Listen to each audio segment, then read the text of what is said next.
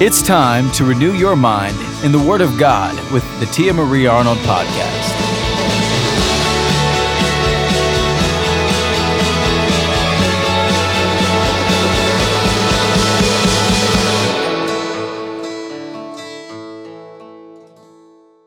Today's topic is pain in the journey. Today's scripture is James 1, 2-4. Consider it a great joy, my brothers, whenever you experience various trials, knowing that the testing of your faith produces endurance. But endurance must do its complete work, so that you may be mature and complete, lacking nothing.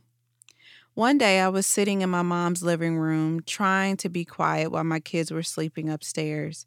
But my eyes were red from crying because my husband was on his way to the bank to empty out our business bank account that we had saved up, and I took all of our CD and book sales money from our silver box to pay rent. I had been crying off and on for a few days because we were on a road that we had never been on before. We had recently left our jobs. We left with some fears, but pushed past in faith. We heard God say go, and obedience was important. The jobs that we have were very good jobs and in high positions, and this was the first time I was recognized as a leader outside of my husband. I had never been in this position before, so it was scary, but every day I was telling God very honestly that I had no idea what I was doing and that I could not do this job without Him. Every day, God gave me grace to make it through and to thrive at it. My team was growing. I saw God increase, and I knew that I couldn't get the glory. But how cool was it to see? There was also that feeling of, this is only staying together by the grace of God. So I was only confident in Him and not in my abilities. So I say all that to say that I was thriving thanks to God. My staff had also grew, and so now I had a 3-tier leadership team. And the core team was the first group of people who ever entered my home. I wasn't used to having people over ever, but it really opened me up and introduced me to my gift of hospitality, and we became really close. They believed in me, and we became family. We didn't always agree and get along, but we were family, and that was the bottom line. Our closeness had other leadership staff asking what I did to get the team so close. And I would always say it was God. I was really being recognized as a great leader, and it humbled me because I never saw that in me before this season.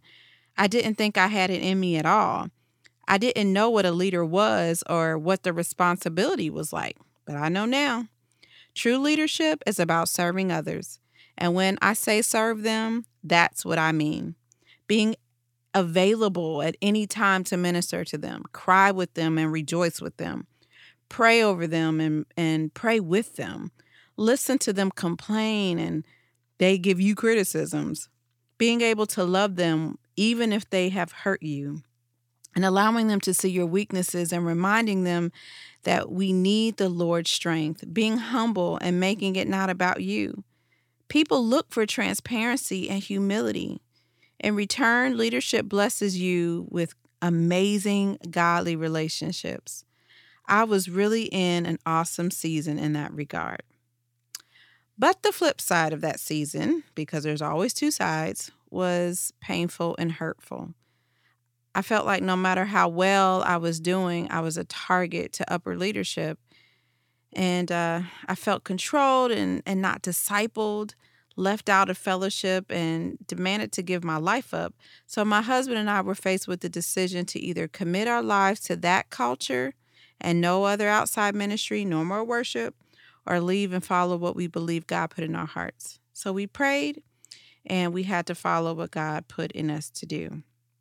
3 months in, we needed a serious miracle. We began to question, so did God tell us to do this? We walked away from what was in many ways success and in other ways was pain. But we didn't know what to do. And so we felt like God told us to go. But then it was like, God, where are you? We have 2 children. We only had maybe $100 left to our name. And we had been asking God for direction. And so we went on a 21-day fast. And on day 6, I decided that I was going to keep a written account of the journey. I heard God tell me, you must document this season because it's going to be a season that is not only going to change your life, but the lives of those around you. My husband and I had talked so much about, did we miss it?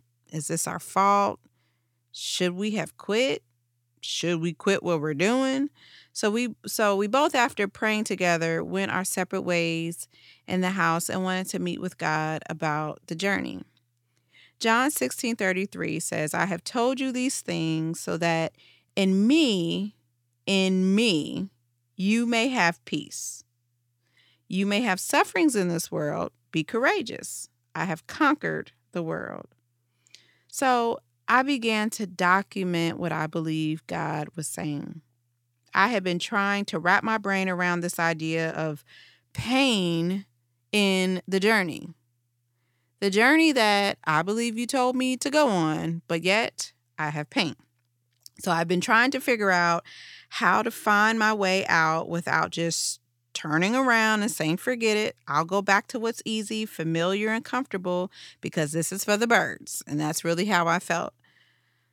But I wanted to take a few minutes and share my thoughts about the journey that I was on. And this was a few years ago, but I did write some things down and I kind of wanted to share those with you. And they came to me, some of the ideas came to me like just a gentle whisper. Some was in a vision. The first thing I heard was, this is the road less traveled. I heard one of my favorite speakers say one day that God doesn't favor one over the other. While one group lives out their destiny and the other group doesn't, is solely based on faith.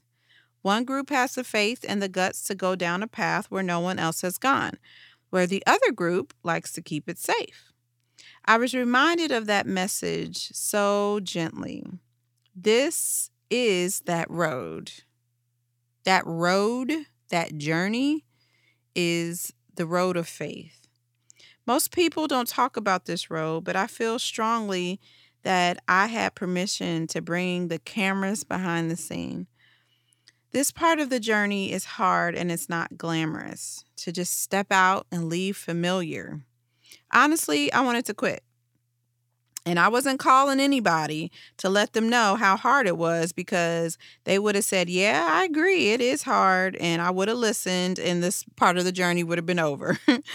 But I really felt like I needed to follow what God had in my heart to do, even if it was not popular, even if it was nothing.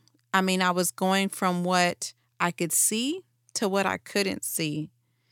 And sometimes, not sometimes, a lot of the times, every day is a scary day. But you have to follow God. And this part of the journey feels like jail. The attacks that come against your mind in this season and this part of the journey is a lot because you have a lot of doubts. And like I said, we were asking, did we fail? Did we make a mistake? Should we go back? Can I go back to what's comfortable? The thoughts are so overwhelming, but you got to keep walking through it. Another part of the journey that I wrote down and what I heard was, this journey is not about you, but it's about the journey.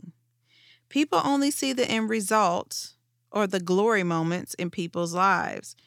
They see the celebration, and so the journey has not been represented correctly.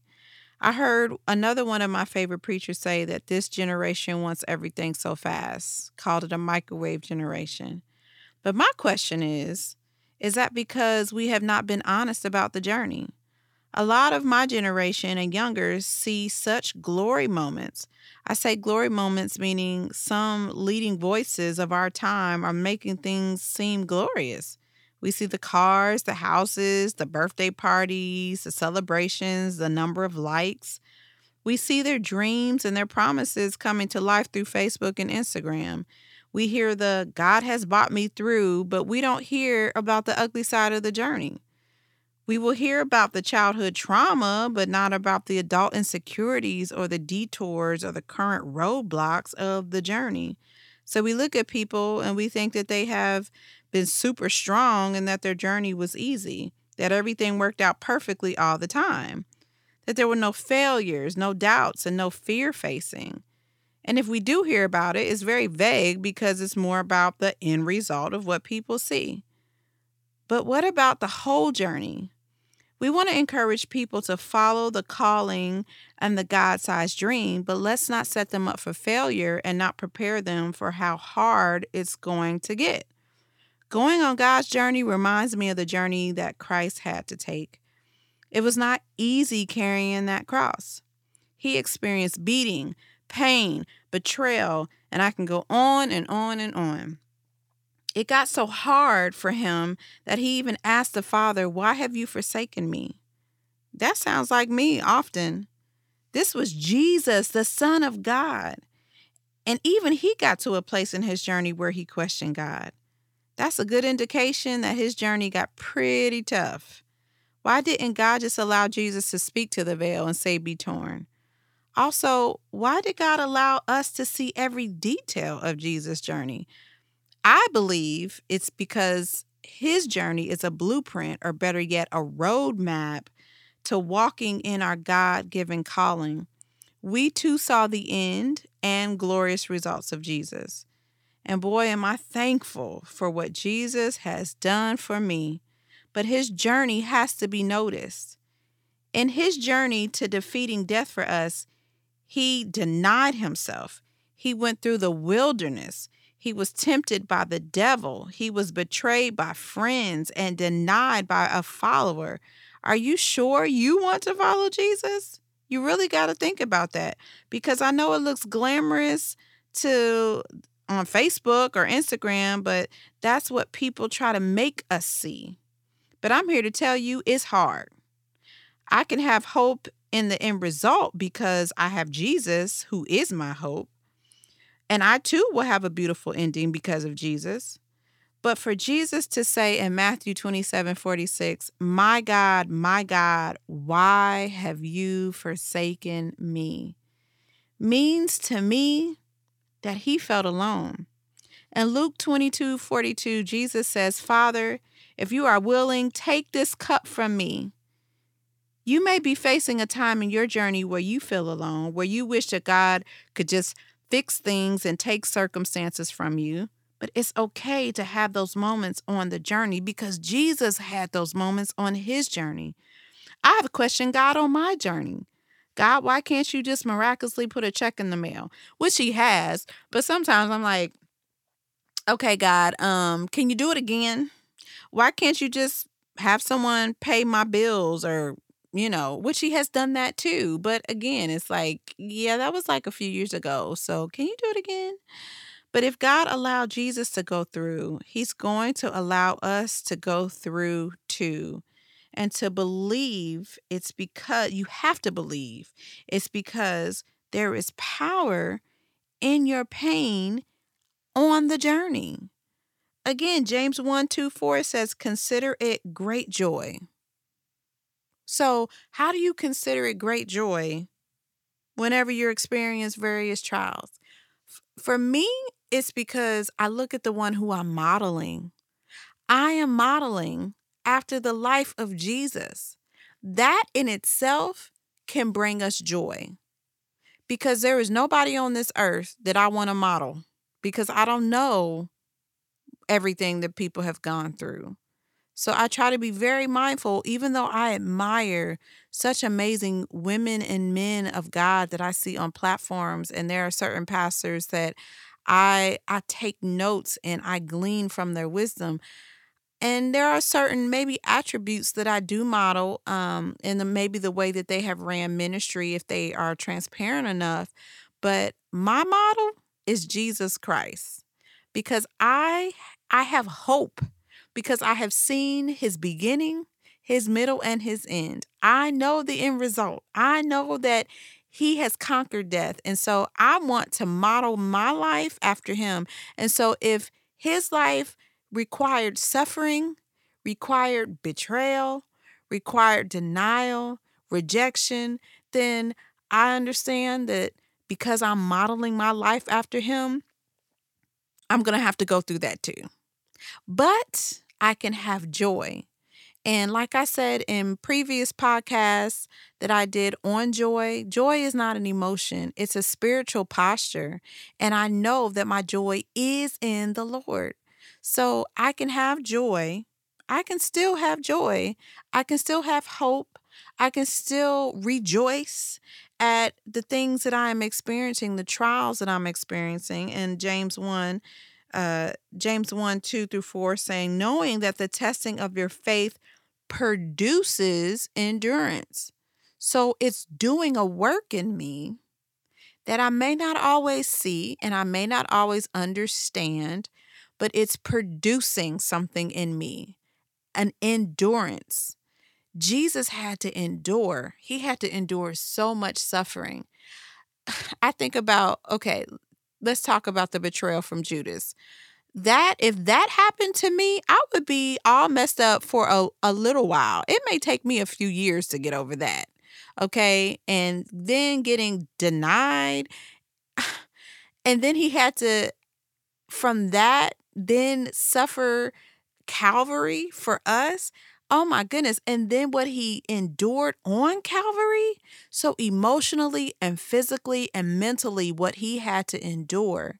And so what we are walking through is building an endurance, not at the level of Christ. We will never be able to endure at that level, but we are striving to be like Christ. And so we know that the trials that we are going through is making us more like Christ, and we're building an endurance. I've heard one of my favorite speakers say that what it does is it hardens us to circumstances. I love that because I believe that a lot of us that are facing stuff right now, if we looked back a year ago, 2 years ago, 5 years ago, we know good and well we wouldn't be able to stand like we are now then. So we're growing, we're getting stronger, we're getting hardened to certain circumstances. There are certain things that I am facing even now that they haven't changed. They haven't changed, but I have. I've changed. I know my faith has gotten stronger, and I no longer allow those things to control my joy, my peace. Oh, that's so good. And so we're growing, and it's our trials that get us to that place where we no longer are allowing circumstances to steal our fruit. Okay. So endurance. And it says, but endurance must do its complete work. Why? So that you may be mature and complete and lacking nothing. So that's just what I said. So we're becoming more like Christ and less like the world, less being moved and swayed by what's in our bank account, by what someone says, by any type of earthly situation. We're getting more rooted and grounded in God, and rooted and grounded in his word, and standing and being anchored in Christ. That's us growing. That's why we can rejoice in our trials, because we know what our trials are doing for us. Oh, I don't know about you guys, but that is a reason to rejoice. That's a reason to be glad. That's a reason to say, you know what? These pains that I am enduring during this journey, it's just making me stronger. It's preparing me for the next level. And so don't move or be swayed or give up because you're enduring or because you're experiencing pain. Don't leave. Stand your ground. Let it do its work in you, because it's preparing you for something great. That's my message for you today. Pain in the journey. I could go on because I love to talk about this. And that was about a previous journey. And I hope one day I can share with you just where we have come from that. But God has done such a great work, and the pain doesn't stop, you guys. You're going to go from one trial to another trial to another trial. But if you can remember and keep that mindset that these trials are working for my good, they're doing something in me, then these trials can't knock you down. They're just going to make you stronger. They're going to squeeze out the anointing in your life. You're going to see fruit from it. It's all working for your good. Amen. Amen. Well, thank you for joining me on my podcast. I just felt like I needed to come and just leave that word of encouragement and give you that perspective. I should be posting again on Monday. And that podcast I'm really, really excited about. It's called The Brokenness Prayer, and I will be sharing my journey through the miscarriage that I had last year. So I will see you or talk to you very soon. Have a blessed day.